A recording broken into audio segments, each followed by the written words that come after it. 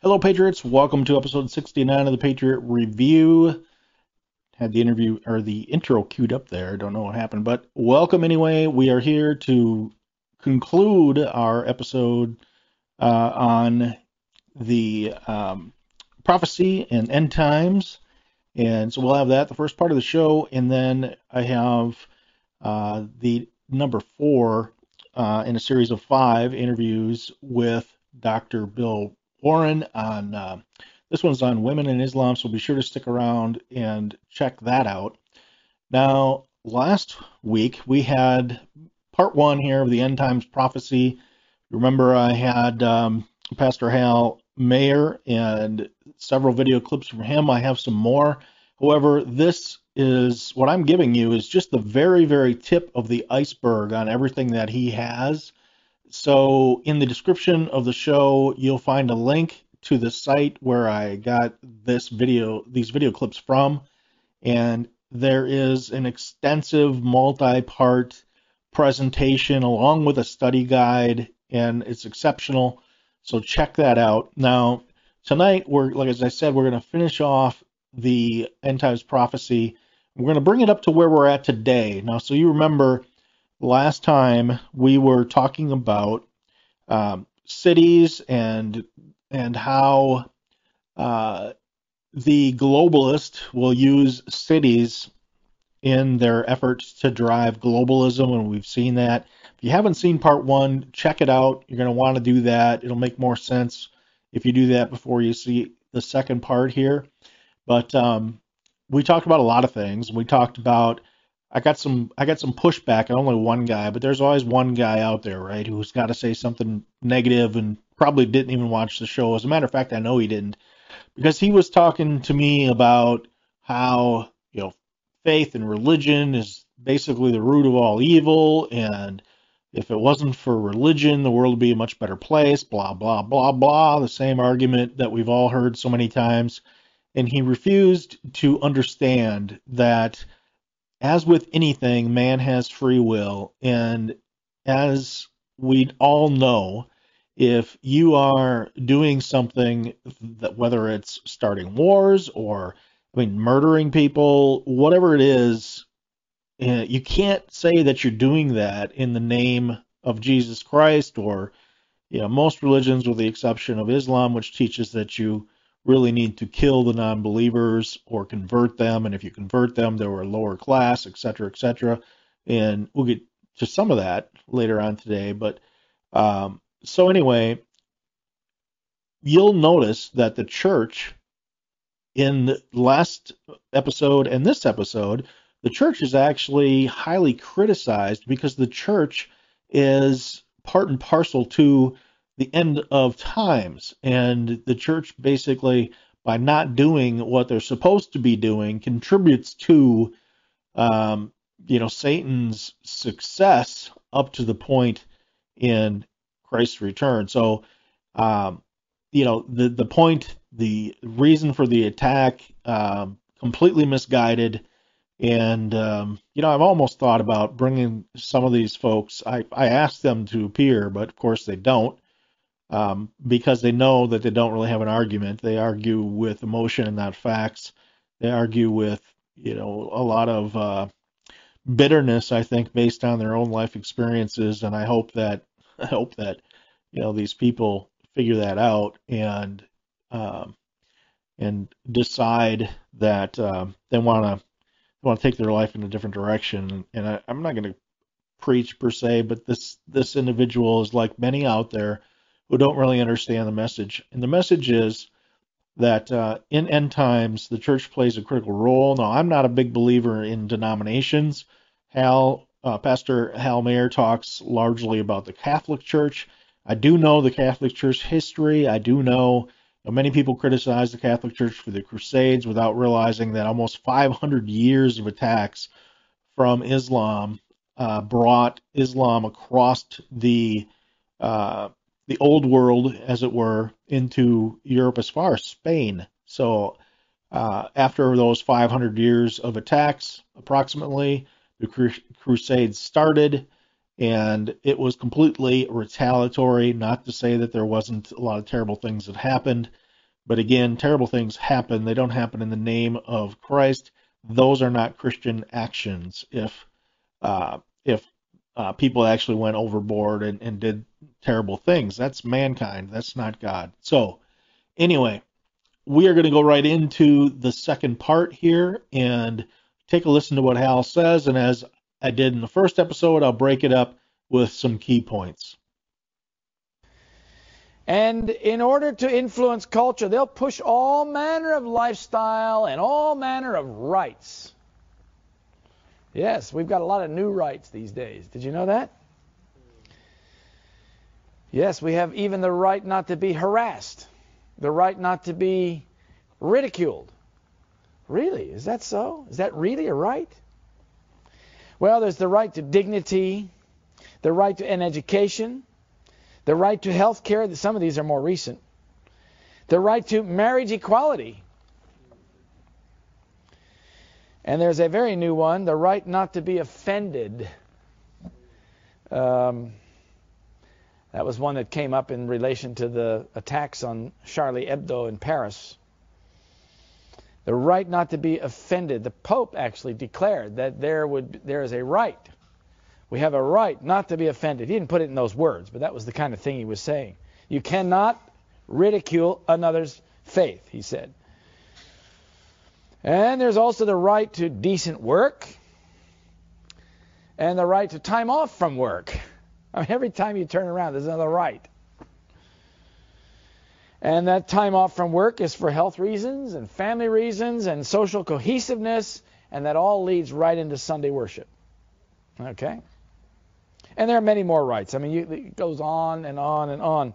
All these rights provide globalists with the opportunity to increase government power, government benefits, which brings with it government power, and also control over the social order. If they can create chaos in the social order, then they can also then bring order out of that chaos, and they have increased their standing, their power. Okay?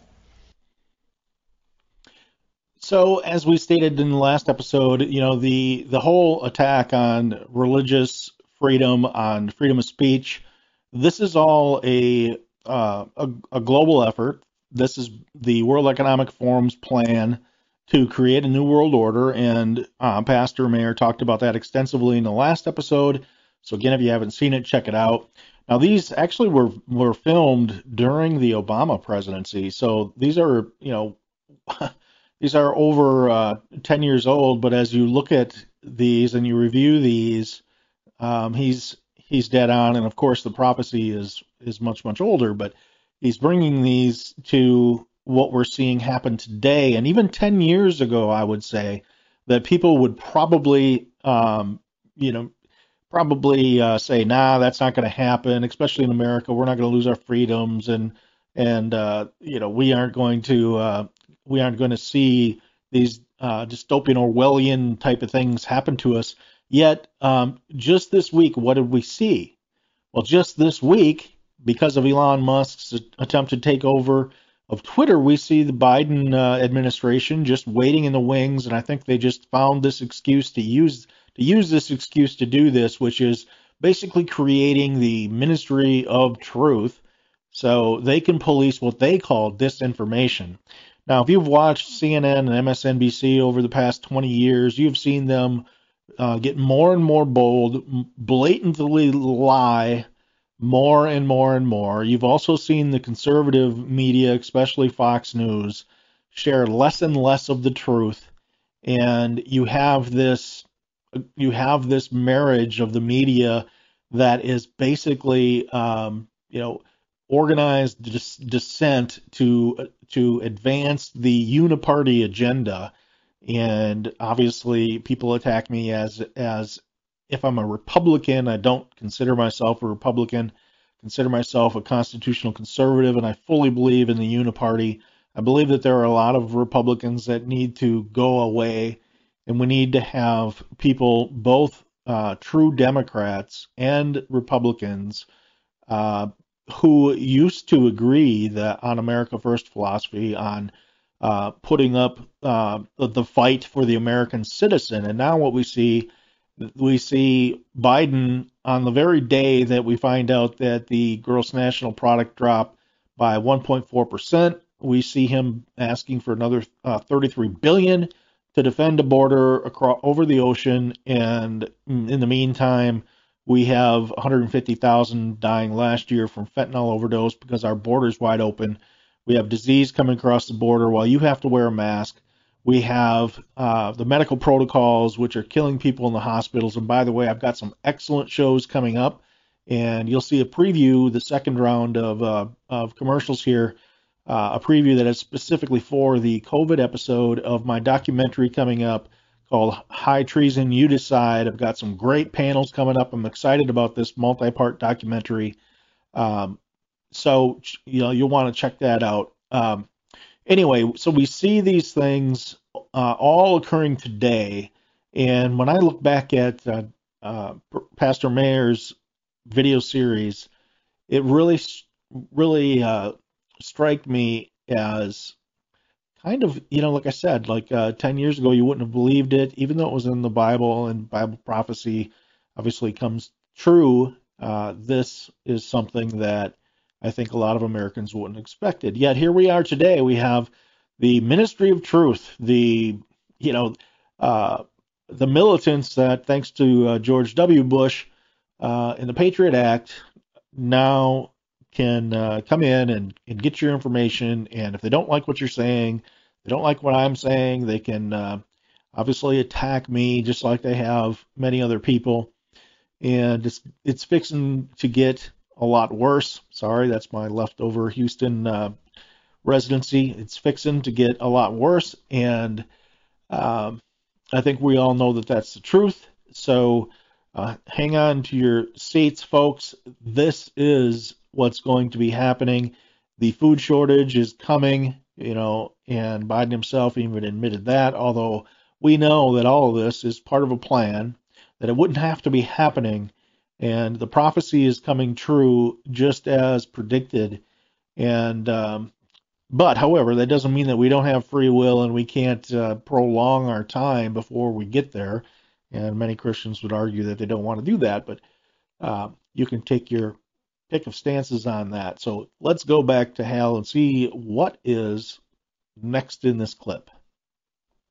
History gives us insights concerning the aims of the globalists today, and we're going to study an ancient civilization because it clearly reveals the globalist ideals and their goals. History does what? Repeats itself. So what happened in the past is being repeated in the last days. There's yet another biblical example of globalism, an empire that brought a far more dangerous and insidious form of cultural restructuring. And that government or that empire was the Empire of Greece. Remember that previous forms of globalism featured various elements of the final spiritual New World Order in the last days. But now they're all combined. In the last days you get the various features of Nimrod's globalization and Nebuchadnezzar's globalization, Greek globalization. It's all combined now in the final New World Order at the end of time. The Greeks were masters at globalization, especially at the social level. Their aim was to merge all nations and cultures into one great Greekdom, or kingdom of the Greeks. Nebuchadnezzar had controlled by military conquest and by force. He forced people to do things. That was the Babylonian way. But the Greeks took a different approach. The end result, however, destroyed the Jewish church. And tragically, they were not ready to receive Christ when he came to them. And I'll show you that as we go along. The Greeks used some very important tools to accomplish their purposes. First and foremost, education. Secondly, they use culture. Culture. Culture is something very important to the New World Order. Now, the Greeks first conquered the world by military achievement, but they did not force their philosophy or their religious ideas on any of their subjects. They did it in a different way. They brought culture to bear. They used their culture to get people to accept their religious and philosophical ideas. So there you have it, the use of ideas, the use of thought. And again, we go back to the thought police. Why is the thought police necessary? It is necessary because you are trying to merge all of these cultures together, all these societies together. And in order to do that, you also have to do what? You have to erase history.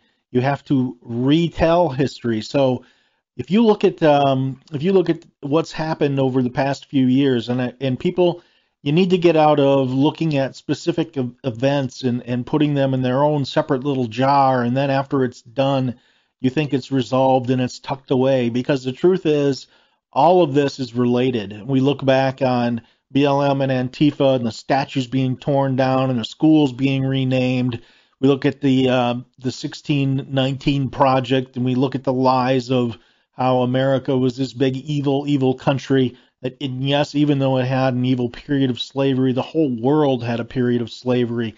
And again, as I've said in the past, it was three white cultures, white men in political power who banned slavery first: France, England, and the United States. There is still slavery in the world today. There's still slavery in Africa today. Whites were enslaved in Africa before, during, and after the Emancipation Proclamation. All of this history needs to be wiped out. The church needs to be attacked.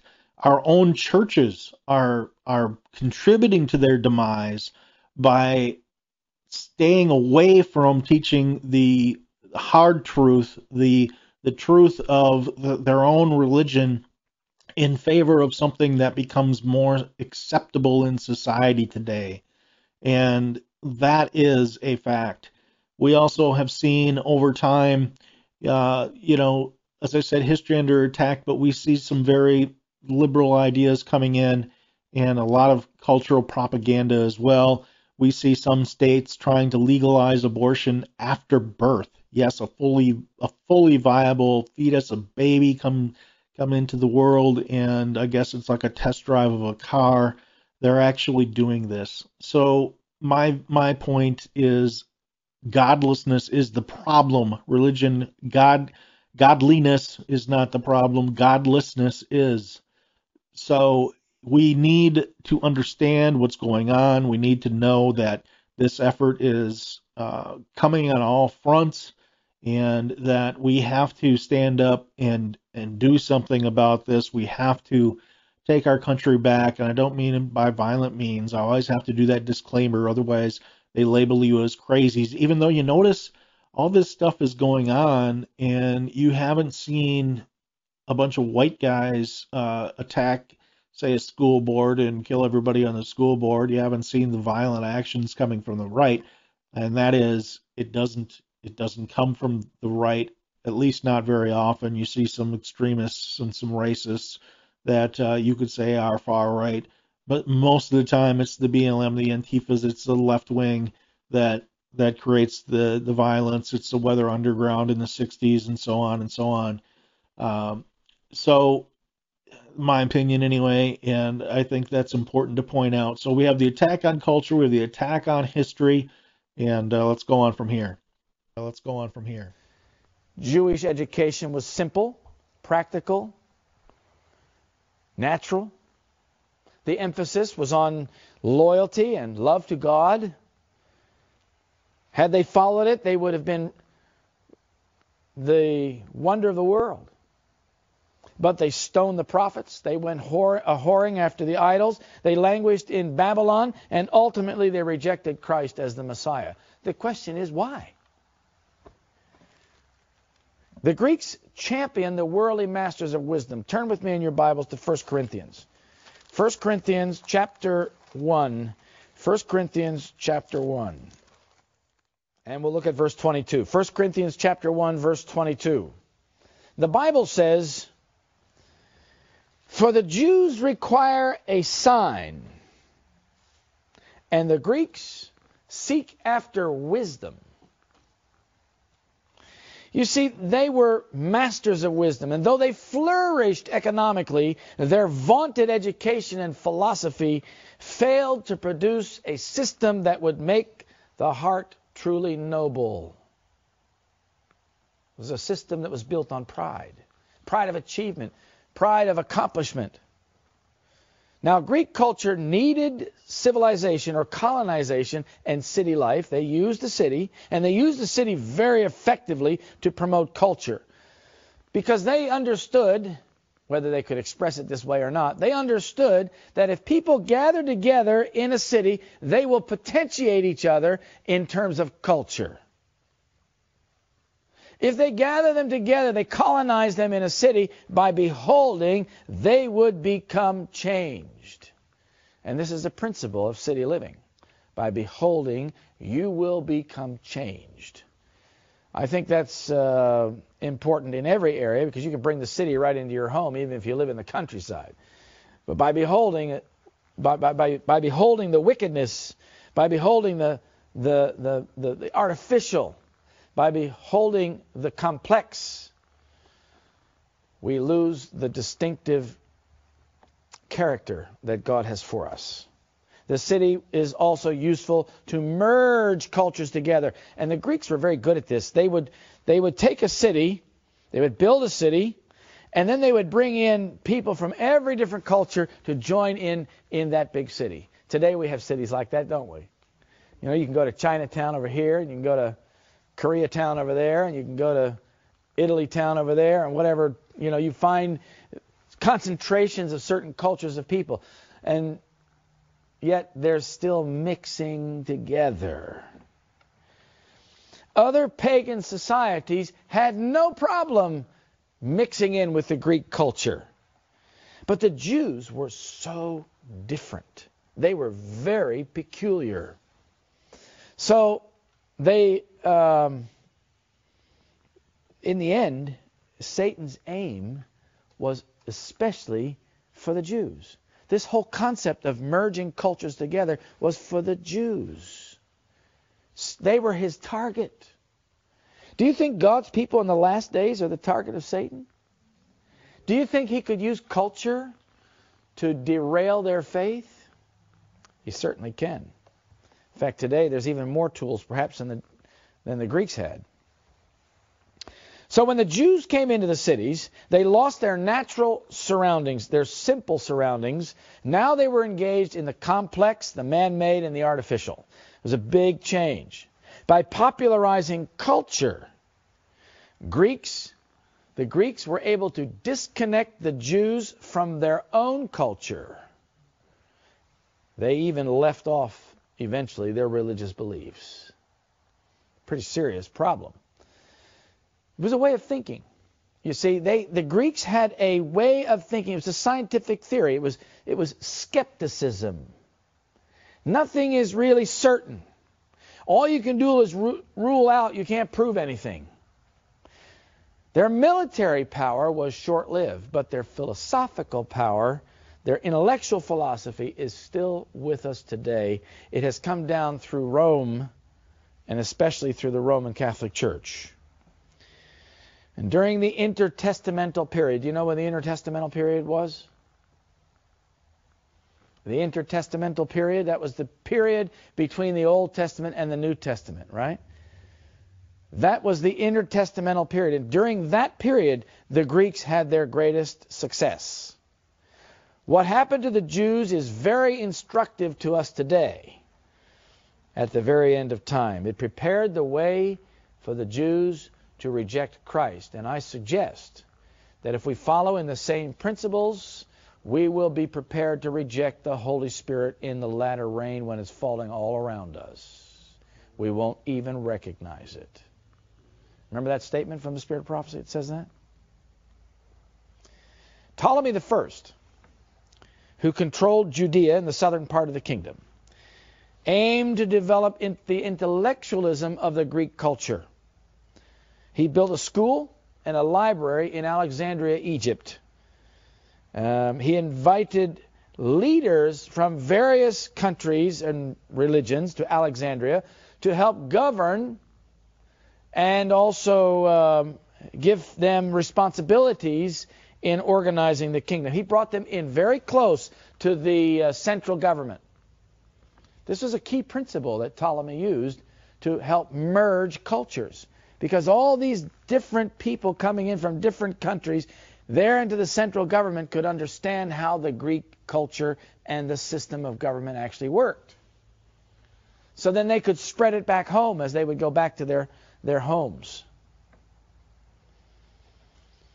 So he invited leaders in, and it was a sort of a political ecumenism, so to speak. A political ecumenism, which he used very effectively. He wanted all religious manuscripts from all the various religions in his library in the Greek language. His library was a very important library there in Alexandria, Egypt.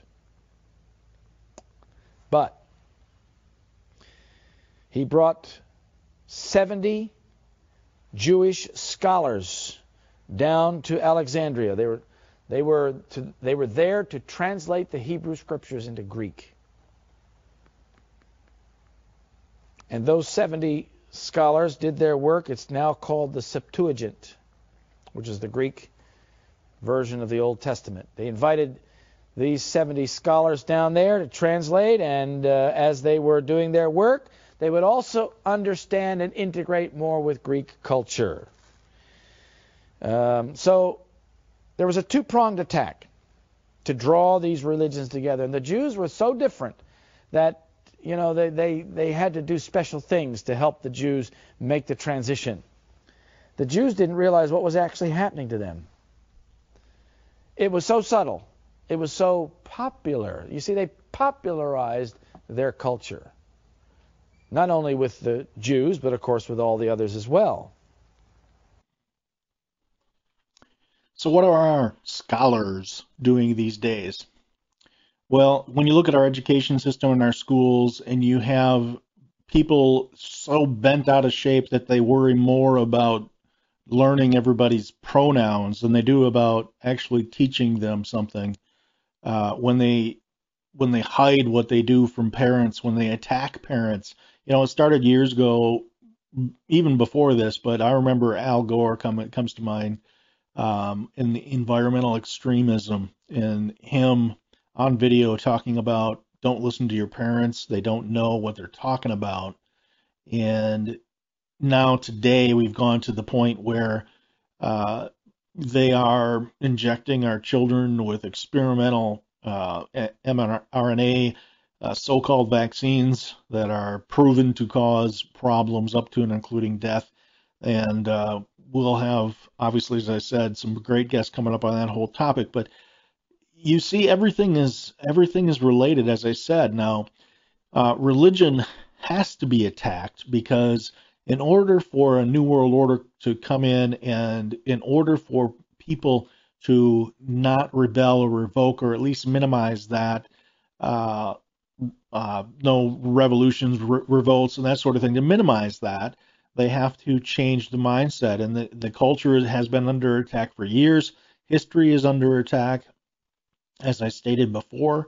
And the whole idea is to remove the individual liberties given to you by God, with a belief that the people in power, the elites, are the only ones who can designate who gets rights and who doesn't.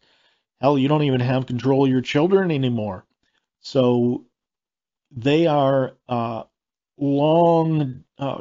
down the road here in doing what I'm describing.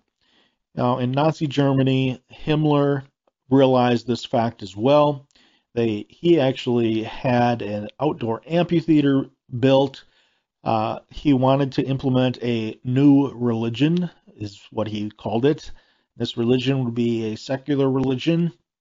This religion would completely pull people away from Christianity and other religions and replace it with something that the state controlled.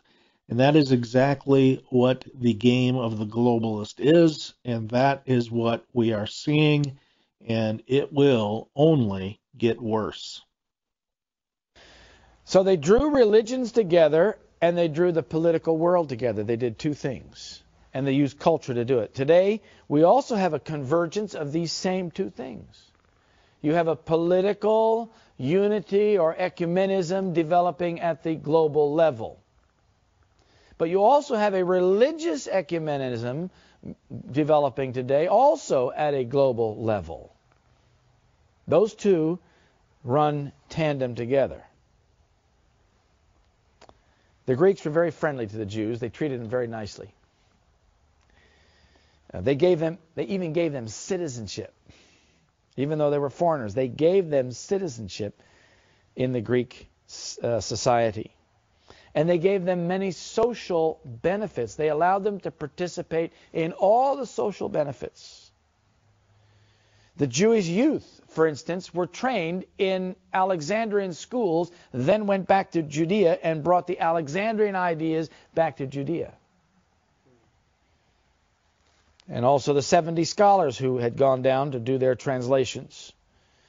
These leaders had been close to the centers of power, and when they came back to Judea, they had an influence that was outsized from what they had been before because of their experience down in Alexandria. And they brought those ideas and the philosophy with them as they came back. The Jews were intrigued by Greek intellectualism. It was fascinating to them. They loved the way the Greeks would think. They exchanged ideas with Greek master philosophers. They liked the fresh liberal thinking of these Greeks. And the emphasis of the Greeks was on materialism, fashion, arts like painting, entertainment like theater, food, etc. Does that sound familiar? But they especially gloried in sports. They especially gloried in sports. You remember, the Greeks started the Olympics. When they ran out of nations to conquer, they had to keep their soldiers fit. So they started Olympics to keep them, as they should be, ready for action. The global system of the economy also played a very important part in how the Jewish church was undermined. Historically, the Jewish priests had made themselves singularly wealthy by the offerings of the people. Yet they were corrupt, and they were constantly seeking more and more and more. And since they were the national leaders, they could guide the nation in harmony with their own personal interests. And so they were corrupt. And by supporting Greek culture, they improved their chances of wealth even further than what they already had.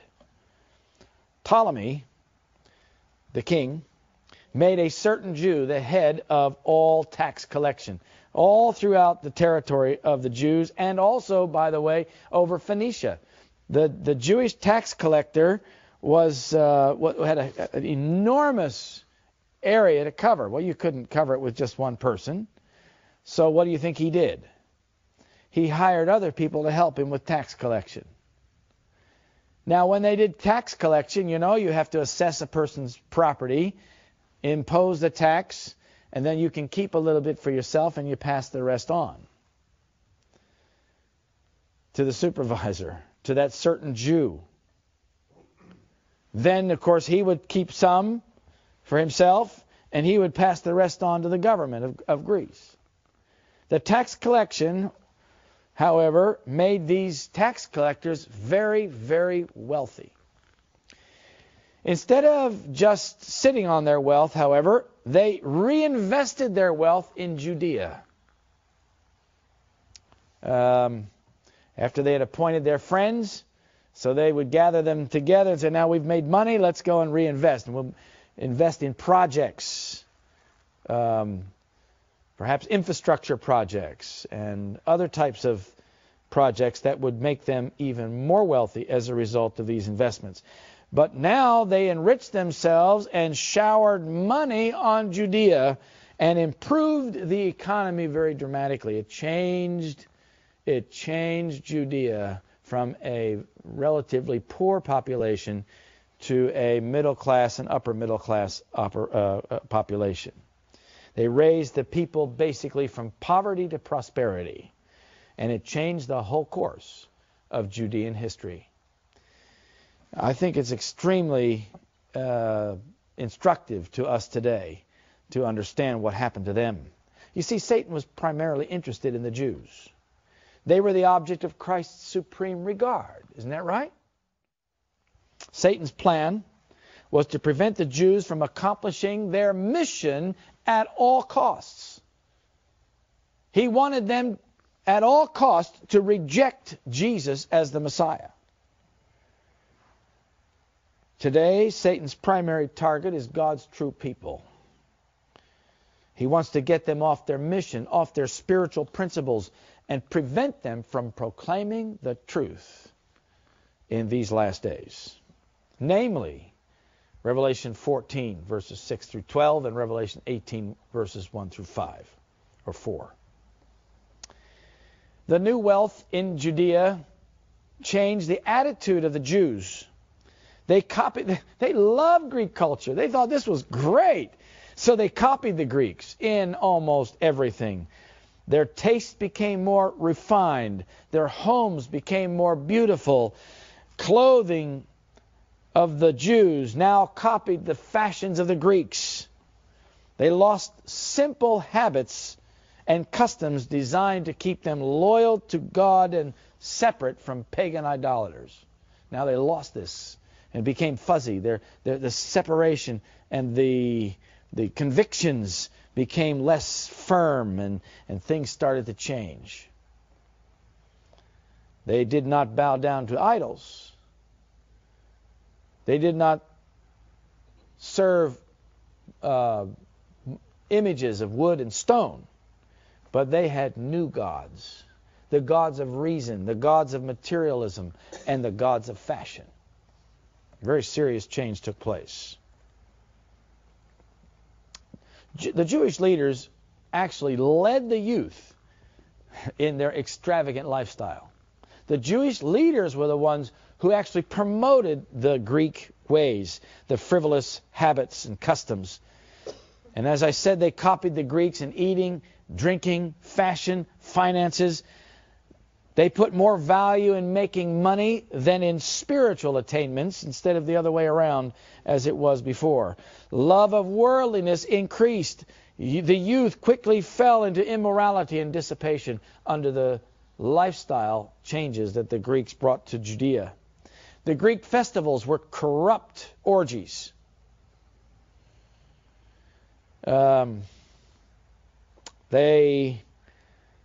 Yet some leading Jews brought them right into Judea boldly and unashamedly, including dancing women, pagan music, and this, of course, was right in the midst of God's church. Do you think that sounds familiar today?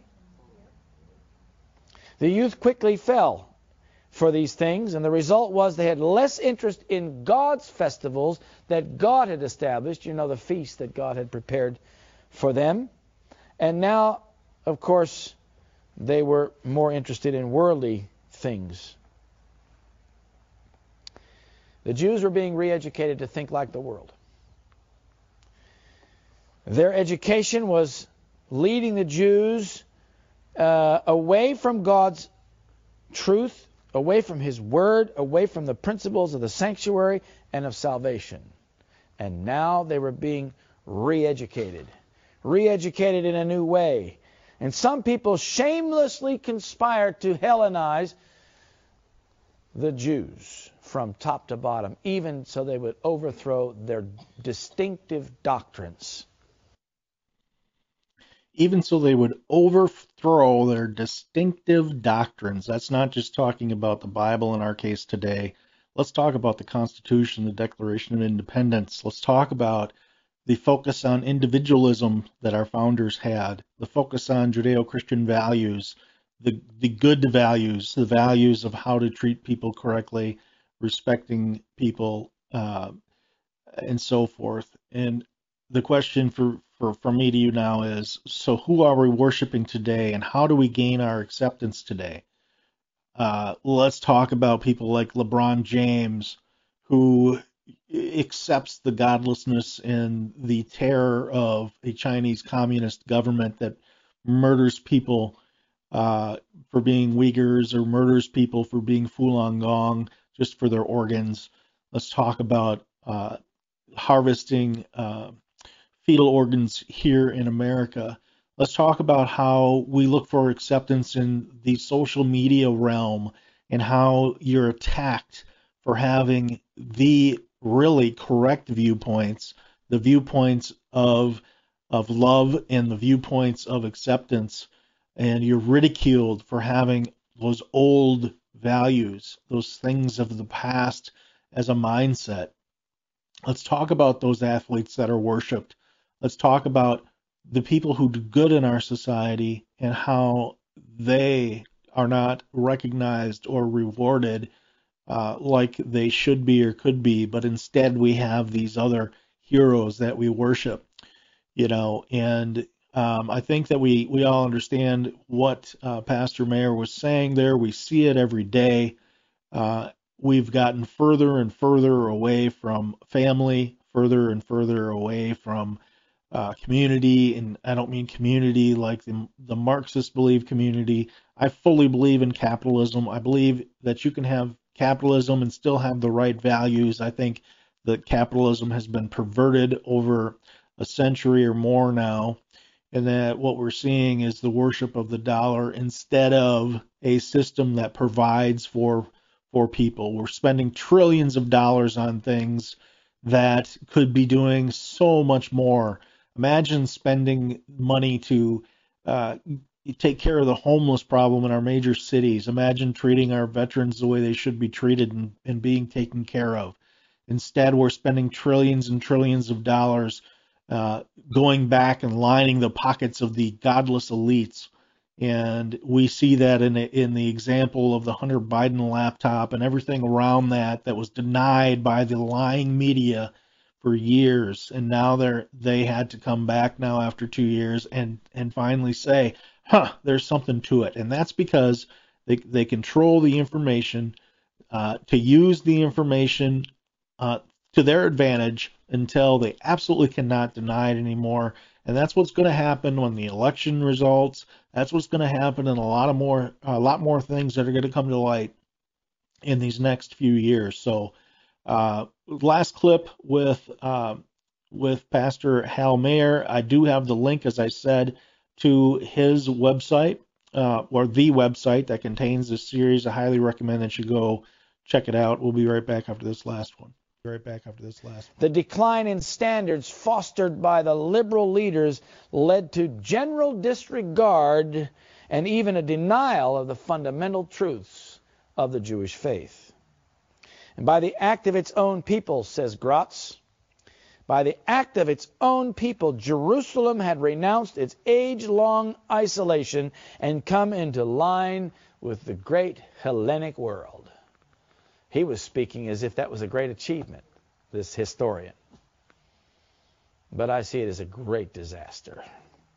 I think we must see it as a great disaster. Little by little, the things that made the Jews distinct, their very identity became open for question and discussion. The Sabbath was lightly regarded. Even conservatives began to question their beliefs. They had generally or gradually replaced God's definition of success with the Greek definition of success. That sounds familiar, doesn't it? Our very identity now under question, now under attack. Our very way of life now under question, now under attack like never before. And that brings us up to where we are today.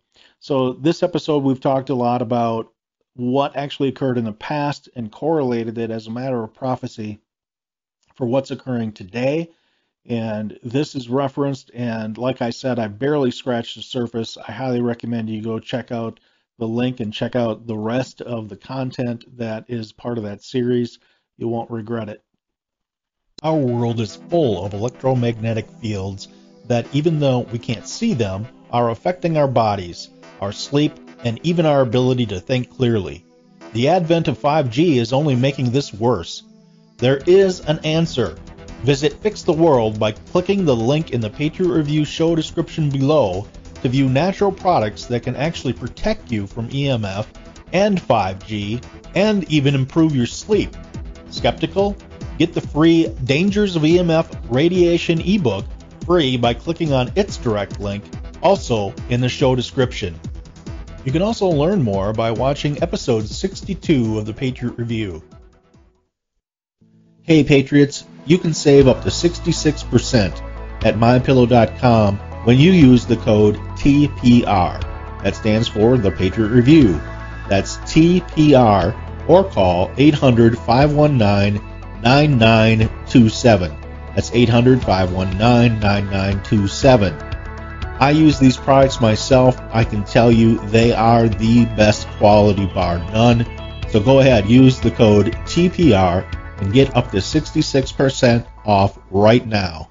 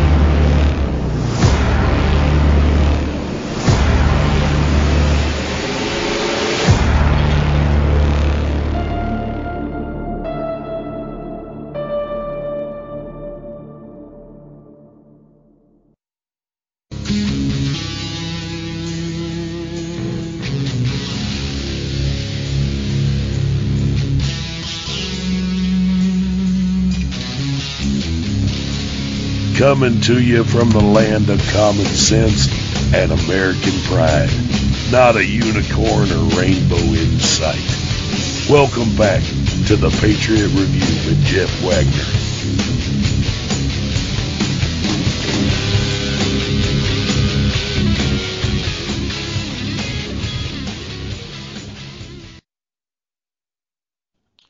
I'd like to welcome back to the show Dr. Bill Warner from politicalislam.com, our continuing series on the real Islam. Doctor, welcome back to the show. Glad to be here. So today we had talked about the series, and today's topic is Islam and women. And I noticed you put out a recent blog that deals with part of this issue. So I will let you take it away. And today, like I said, we're talking about women specifically and how Islam treats them and what they can expect within Islam. So I will let you start. We also need to cover, we can later talk about, people ask the question, well, why do women marry Muslims? And then we have a very interesting discussion there. Sounds good. So anyway, there is a chapter in the Quran called Women. And in it, we learn some amazing things. We learn that, for instance, first let's cover what comprises Islam. Islam is Quran, which everybody's heard of and hardly anybody's read and understood. Then we have the Sunnah, which contains two texts. One of those is his biography, the Sirah, and the other one is his traditions, little things that he said and did. Now, what's important about all this is that there are 89 verses in the Quran that state that everybody's to pattern their life exactly like Muhammad. So if Muhammad did it, Muslims are supposed to do it. Okay. And Muhammad did a lot of things that involved women, a lot. He loved women, but he had a harem which had divisions in it. one of the things is pretty interesting. Many men have fantasized about living in a harem, I'm sure, but the problem of it is that it's, when you have more than one person, they always divide up into groups. And so this is one of the reasons for this is in the Quran it says that a Muslim can marry 1, 2, 3, or 4 women. But men who are Muslims can have sex in other ways. It also turns out that there is a use for what are called sex slaves. And sex slaves are part of the Quran. Muhammad had sex slaves. He had brown slaves, black slaves, white slaves, sex slaves. He wholesale slaves. He retail slaves. So, but one of the things that's interesting is that a slave under Islam, he can have sex with her. It's part of what's in the Quran. So that's one of the things. There's a lot of other things we can talk about that involve women, and this one comes from the Hadith. So before you do that, Go ahead. Before you do that, you're talking about not only do you have wives, but you have sex slaves. And what is Muhammad's history as far as the age of these wives and or slaves? Well, most people know very little about Islam, but they do know some things about Muhammad. Mm-hmm. One of them was he had sex slaves. He captured slaves. He retailed them, as I said, he wholesaled them. So it was very important that he, for instance, I just told you that most Muslims have 1, 2, 3, or 4 wives. That's what the Quran says, but not Muhammad. Muhammad can have as many as he wants. Now, I think I've slowly slipped away from what your question was. Do you want to repeat it? The age. What age? The age, yes. Well, people who know very little about Muhammad know this about him. He married a 9-year-old child. I call a 9-year-old a child, and I've had daughters, and when they were 9 years old, they were children. So Muhammad had sex with 9-year-olds, but he only married them when they were 6. Wow. Then had consummated the marriage when he was 9. She was 9. And this is one of the better known facts about Muhammad. People who know nothing else about him know this. I think primarily because it's like, oh my God. Shocking. Well, don't you find it shocking? I absolutely do, and I find it very concerning, and this is a little off topic, but I find it very concerning that today in America, pedophilia is being normalized by the far left, and that these you're not even supposed to call them pedophiles anymore. You call them minor attracted persons, which to me is disgusting. Yeah. So I have no tolerance for that. No, me either. Absolutely not. So you're saying that a good Muslim is told to follow Muhammad's example, which includes not only having multiple wives, up to 4, but it also includes having sex slaves. And I think we're seeing more and more Sharia start to be pushed in the United States as well. But yes, we are. This is something that people don't worry about. For instance, there's a man running for Senate. I forget in what state he's in, maybe Pennsylvania. And Trump came out and supports him. His name is Mehmet Oz. He's a Muslim. Now, what this means is he's elected. There'll be a little more Islam in our government. And people say, well, he's a nice man. He says he doesn't follow the Sharia. Well, I've read the doctrine of Islam, and I don't see how any Muslim can say they don't follow Sharia because it's Allah's will. The Sharia is based on Quran, Sirah, Hadith, and it's how they're applied. So I don't see how any Muslim, it's the salami method. Just a little slice at a time, just a little bit more and a little bit more. And I think that we need to start, I think first off, we need to realize we have a problem. I call it Sharia a problem. Why? Because it says that I'm a kafir and I'm inferior. It says that parent is not responsible for the killing of their child. There are a whole lot of things in Sharia that I despise.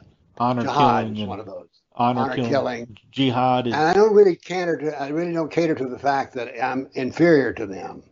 right. This is late breaking news, but I do not view myself as inferior to a Muslim, nor do I see a Muslim as being superior to me, even though the Quran says they're the best of people. Well, it's so contradictory to the American way. The best of people don't murder their children for dishonor. The best of people don't mutilate their children's genitals for being female. The rest, but what we are seeing in America is we are seeing the salami method, as you put it, being used by our own government to erode our freedoms when it comes to locking down businesses or forcing masks or forcing injections to be vaccinated to hold your job. So we're seeing. I'm 81 years old. I never thought I would live in the United States in which freedom of speech was even questioned. Yeah, me either. Now we see it is. It is. If you want, there's a whole subject you're not supposed to even talk about. For instance, I'm considered a racist, hater, bigot, Islamophobe because I want to talk about the doctrine of Islam. I don't talk about Muslims, with one exception, Muhammad. Right. So women in particular, I have to scratch my head at where are the feminists on this issue? So let's talk about how women are actually treated in Islam for a bit here and challenge that. Well, first off, let's be very clear that I'm talking about Islam. Right. There are people who call themselves Muslims who don't follow any of the doctrine hardly at all. They're sort of like, in Christianity, you have Easter Sunday Christians. That is, no one's ever seen them except on Easter Sunday. Mm-hmm. Well, you have Muslims who are like that. So I want to be very clear when I'm discussing this. I'm discussing the doctrine of Islam because Muslims have a range of behavior they can do. For instance, they can beat their wife. Surah 4:34. If you don't like your wife's attitude, you can strike her. Well, that doesn't mean that every Muslim strikes their wife, but they do have the possibility of doing so. So they have a range of ethical things they can do. So some of the things that a Muslim can do is he can hit his wife, which I have no tolerance for at all. Mind you, I haven't been married for over 60 years. There have been times when I wanted to hit my wife. I didn't say I didn't want to, but I never did.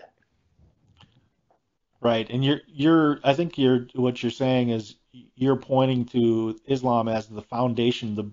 The problem is it is the foundations for beliefs. And yes, okay, so you're saying that within the Islam, it's acceptable to beat your wife and honor killing. Well, there's a verse in the Quran which says you can. I don't know how you get around that. Mm-hmm. But there are many other things you can do. I spoke for an hour with a woman who was a niece of Osama bin Laden. Yes, wow. That Osama bin Laden. Wow. Fascinating person. Her mother, she lives in Switzerland now. And she saw bin Laden only once briefly. And he immediately, when he realized that he was in the house with the woman alone, he fled the house. Because he's not supposed to be with a woman who is potentially, anyway, he left. But what was interesting was how women are trained in Islam in little ways that are subtle. For instance, you can be the oldest child and be a woman, but if a younger brother comes into the room, you have to stand up and give him your chair. This is when you're just a child, even before being teenage. So the training on how a woman is to be subjugated is made clear. Now, there's other things here that we have to face. Not everybody's going to do that. But the women in general, let me give you an example. A woman in what is called Palestine by the Muslims sued in a Sharia court for a fatwa, and a fatwa is nothing more than a judgment, that her husband only beat her one day a week. She says, he beats me every day and that's too much. Now think about what I just told you. Yeah. This woman has been trained. So we find that there are a lot of women who have been subjugated, and the subjugation. And by the way, there are three categories of what the Quran says about women. 5% of the Quran, when it addresses women, say they're the best of people, but that is as a mother. Then we also have the fact that she's equal, but she's only equal on Judgment Day. And one of the things she will be judged on, and that's about 10%, one of the things she'll be judged on is how well she obeyed her husband. Then the balance of them, about 80% of the verses in the Quran, subjugate women in some way. Let me give you an example. I have 2 daughters. My wife nursed them. The Quran says that I, the husband, should be the one who tells the mother when the child should not be nursed anymore. Well, whoever thought about doing that? Right. I mean, that's not my business. So, but the Quran says it's the man to do that. Now, does that mean that every husband does that to his wife? No, but he can. And so we need to keep making this distinction between what Muslims do and what they could do. And they have a whole range of activity. So I've often wondered, I've seen and been in other cities, I haven't seen it yet in Nashville, where you see a woman and she's dressed in black. She's got black on her head. Can you imagine how hot that is in the summertime? No, I can't. So let me ask you this. So we have Ilhan Omar, who we know broke the law. We know that she came into this country illegally with her false marriage to her brother. Why? How can she be in the position she's in and still fit the model of Islam? Well, she doesn't, of course. But we, on the other hand, are so spineless, and I'm including all of the world practically. In dealing with Islam, they just let them do whatever they want. I didn't read the article, I just saw a reference to it in a sentence, but the Pope spoke somewhere and Muslims were there, and so they covered the crosses because it was offensive to Muslims. Well, gag me with a spoon. That's inexcusable.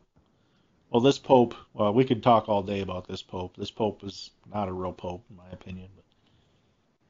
I've spoken with Catholics about him, and he drives them nuts. I would believe it. So what is the attraction to some of these teenage girls who are going overseas and becoming Muslims? Well, I can tell you that to some degree. Now, once again, we're dealing with individuals, and they have all their own reasons for doing it. Let me point something out to you. If you're a woman in America today and you want a husband who will work and not cheat on you, marriage is pretty much a passing institution. It's been being eroded and attacked for decades. Yes. And by the way, having been married for, as I said, over 60 years, I like being married.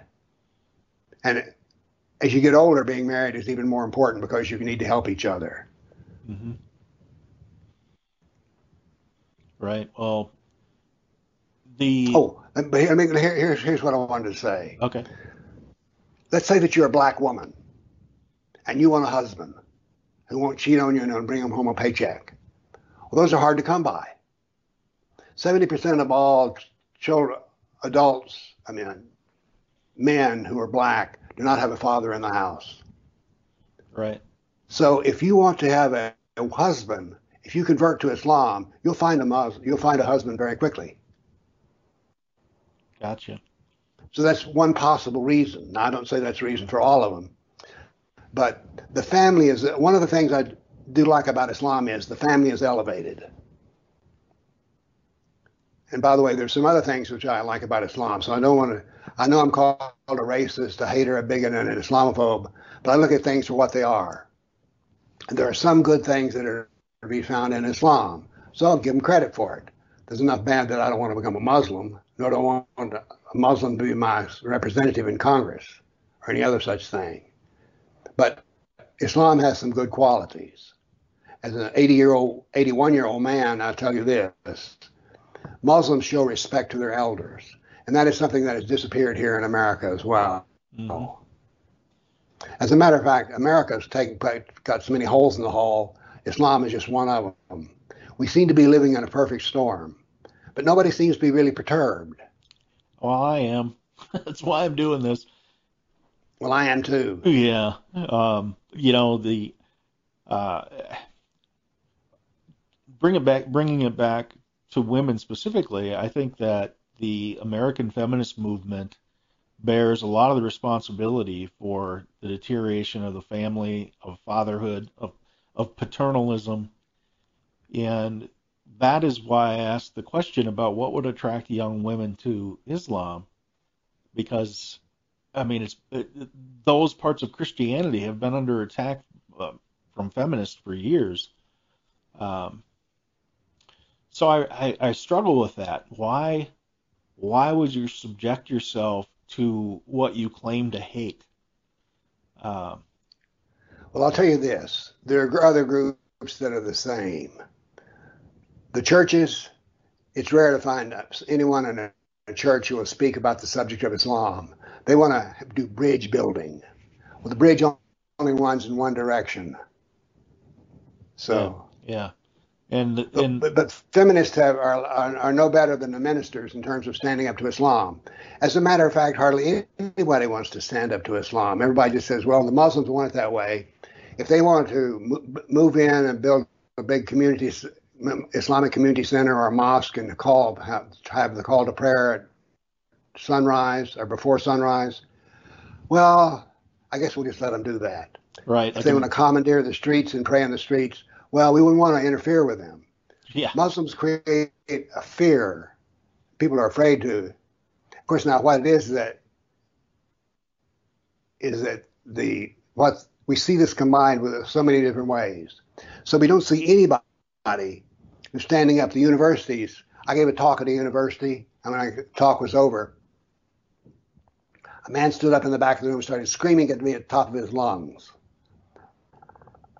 And the talk was entitled A Statistical Approach to the Study of Islam. And what I did, like those statistics I gave on women, 5%, 10%, so on, 89 verses.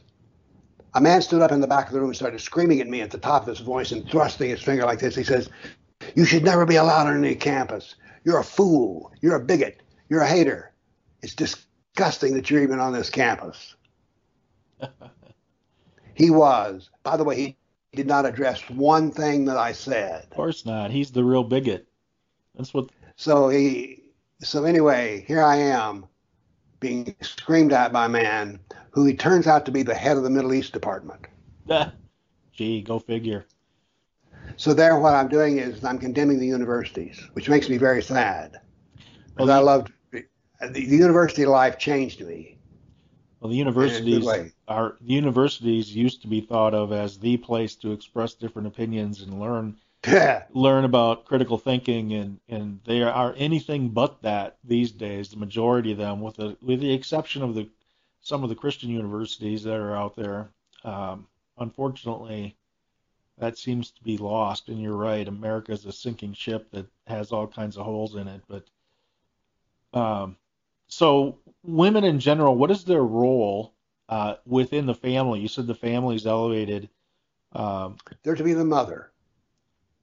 So their role is strictly nurturing the children. And what about decisions? Are they forbidden to make decisions for the family, or what is? Well, it depends on what kind of decision it is. There's one interesting hadith or verse, I forget which, in which women are considered intellectually inferior. Why would anybody join a group which looks at you and says, you're intellectually inferior to me? Why? Because I have gonads and you don't. I mean, I would never join a club like that, in which I'm inherently inferior. But that's one of the things. Mm-hmm. Now, that doesn't mean that every man treats his wife as though she isn't inferior, but it says he has the possibility of doing so. Right. Right. And people are afraid to bring those types of topics up because we've been conditioned that way, especially after 9/11. All the Islamophobia and all that. You were attacked for having questions, for bringing up legitimate points about how the Islamic teachings and the Christian teachings are diametrically opposed in a lot of situations. It gets me that ministers would want to go to these bridge building Family of Abraham events and sit there and listen to Christianity be trashed, and they don't do anything. Right. Yeah. Well, we've seen with the COVID follow-up and churches carrying the message to get this experimental vaccination, that the churches don't have the best interest of people in mind anymore, and they really have strayed it far from the teaching of the Christian doctrine in a lot of cases. So, the history of Muhammad and what people do know. You mentioned the young bride, and I'm convinced you're right about that people have heard about that. And also, if they watch the news at all, they've seen stories about these no-go zones, they're called, and now Minneapolis, the call to prayer is, is over the sirens or loudspeakers every day, right, for 4 times a day or whatever. We see armed people at the end of the driveways of the land they own with, why is it, do you think, that other than fear, why is it that Americans refuse to see the truth behind Islam and how it treats women and how it really is diametrically opposed to our principles? Well, the reason that most people don't want to do it is if you do what I do, which is to, and by the way, everything that I told you here, I can find in the Quran or the Hadith or the Sirah. So what I'm saying is I'm just quoting from their doctrine. Mm-hmm. You would think that would be safe enough, but it isn't. People still call me all kinds of names, usually racist, hater, bigot, Islamophobe. So we abuse those who want to speak the truth. And it's not just on the subject of Islam. In general, we're finding that people are being abused if they differ with the majority opinion. Right. Now, Muslims aren't a minority, but they're a protected minority.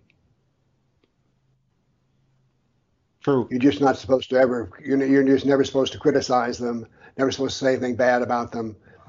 You're not to offend them. Well, yeah. Isn't the world all about not offending people?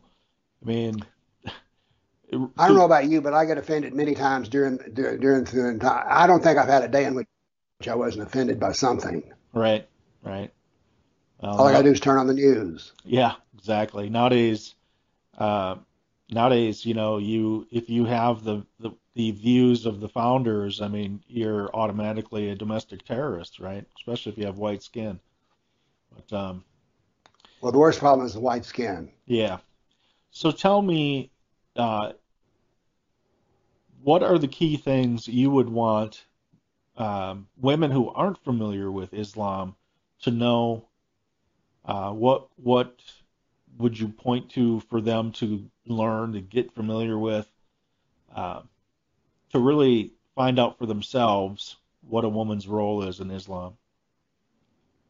Well, I basically talked to them about things like I'm talking to you now, which is how a woman is treated, how a wife is treated, how the husband can have a sex slave. That's not the word they use, but it's the word I use because it's strictly what it is. I would also want her to know that she's considered inferior. She can be beaten. So these are things I think that are important.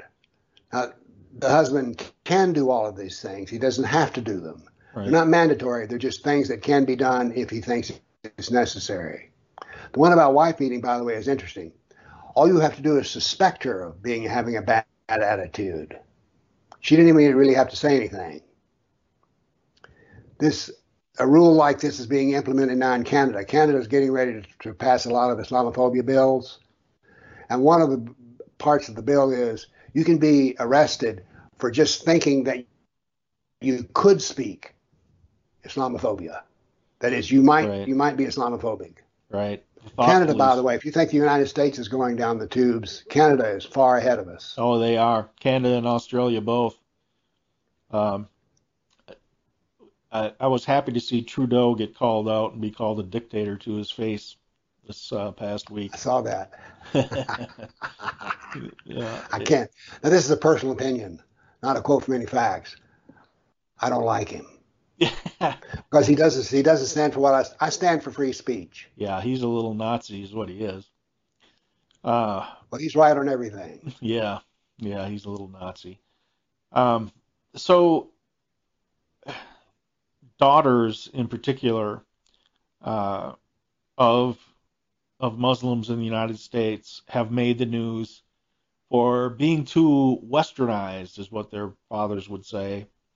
Famous case happened several years ago with two daughters in the back seat of their father's taxi cab and were murdered by him while they talked to a 911 operator.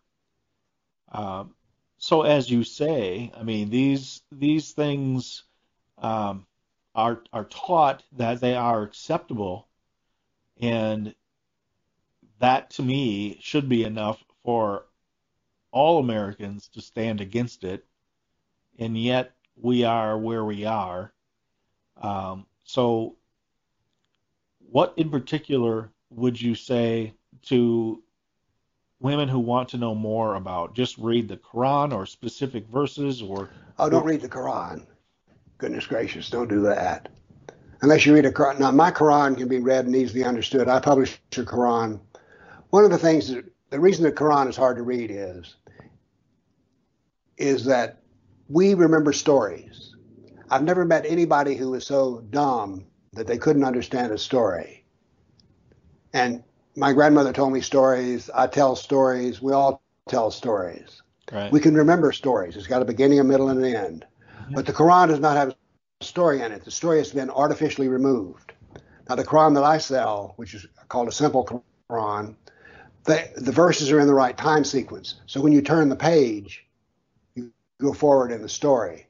So as a result with it, when you read my Quran, you can see that Islam is political, it's religious, and it starts off as a prayer to God and ends with political domination of the world. There's more about politics in the Quran and the doctrine of Islam than there is about religion. Now, what I call politics is how I'm a kafir and how I'm to be treated. Okay, so don't start off with the Quran. Okay. There are many good books published on how the subject of women and how they're treated in Islam. I, of course, have my own, The Islamic Doctrine of Women, but there are other books as well. I would say to read those, because if you start off and try to read the Quran, you will not finish it and you will not understand it. So are your books available at politicalislam.com? You bet. Okay. So and by the way, there's something different about my books. My books are arranged in order for you to educate yourself. So there's 3 levels of it, 3 levels of books, for instance, and you learn different things at different levels. So my books are made to educate as a self-study course. They're not just books. Right, and you have a video, you have video content as well, correct? About 150 of them. Right. So we've pointed to those before. I'll be sure to show it during this interview, your website again, and point people in the proper direction. By the way, let me say one thing about this. Now, I'm obviously a little nuts, but the study of Islam is actually quite interesting, I find, because it's like studying another universe. And so I guess what I'm saying is some people think, well, I want to do that. That'd be hard to do. It's not that hard. It's been made easy. Since 9/11, there's been an intellectual revolution.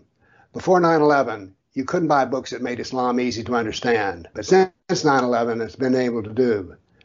So our lack of courage is the reason we're not implementing what we know, because now then anyone can learn the truth about Islam. Used to be very difficult, now it's very easy. And fascinating. Yeah, it's like a different plane of existence. It really is, mm-hmm. But that just makes it more interesting. Right. So again, well, thank you for being here, and we will have, I think we got 2 more topics that we're going to talk about yet. This is the third, and this will be set aside as a series, both on my website and at Frank Speech, so people can kind of see our interviews in sequence as well. So you never know what the ripple effects are. What you're doing is a noble thing. So that's something. Well, thank you. You're welcome. We'll see you again soon. I'll have you back soon. Okay, great. Thank you. Talk to you later. Bye-bye. You bet. Bye-bye. Hey Patriots, it's Jeff Wagner. I love MyPillow products. I use them. I can say that they are simply the best quality that you will find anywhere. And you can help us all out, all Patriots, including Mike Lindell, in our mission to restore America by going to MyPillow.com today and using code TPR. That stands for the Patriot Review, so it's easy to remember. TPR. Save up to 66%. You can also order by calling 800-519-9927. Again, that's 800-519-9927. Thank you, and God bless.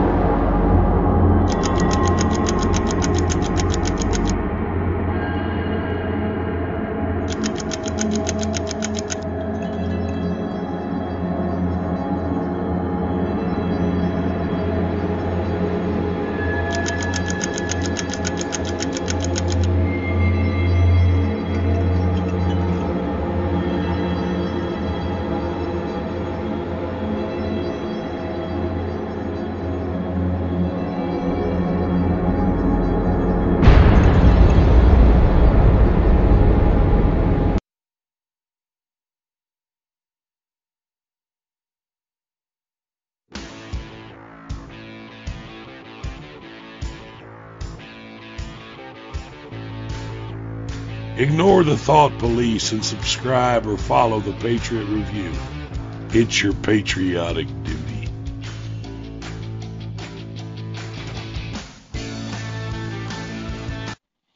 Just want to say thank you again to the doctor there for his continued support and doing yet another episode on Islam.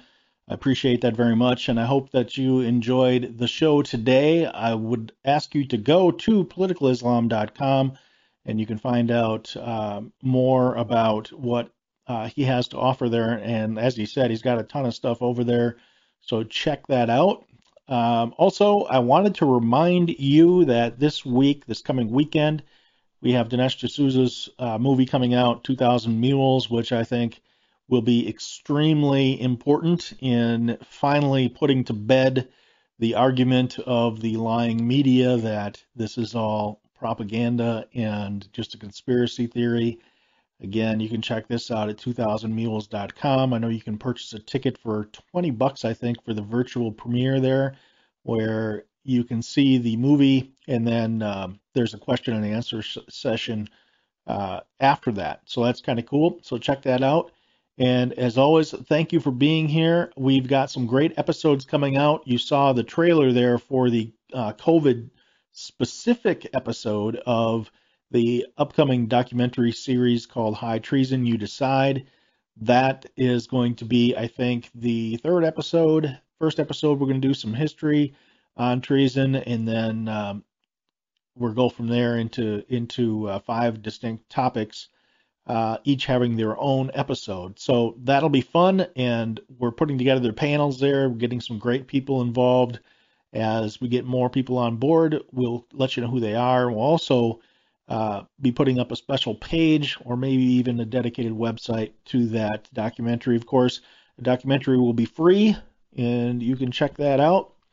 For now, I thank you for being here, and please join us next week at 4 o'clock. We live stream on Cloud Hub and Rumble, and then upload to Frank Speech and many other platforms. So we will see you then.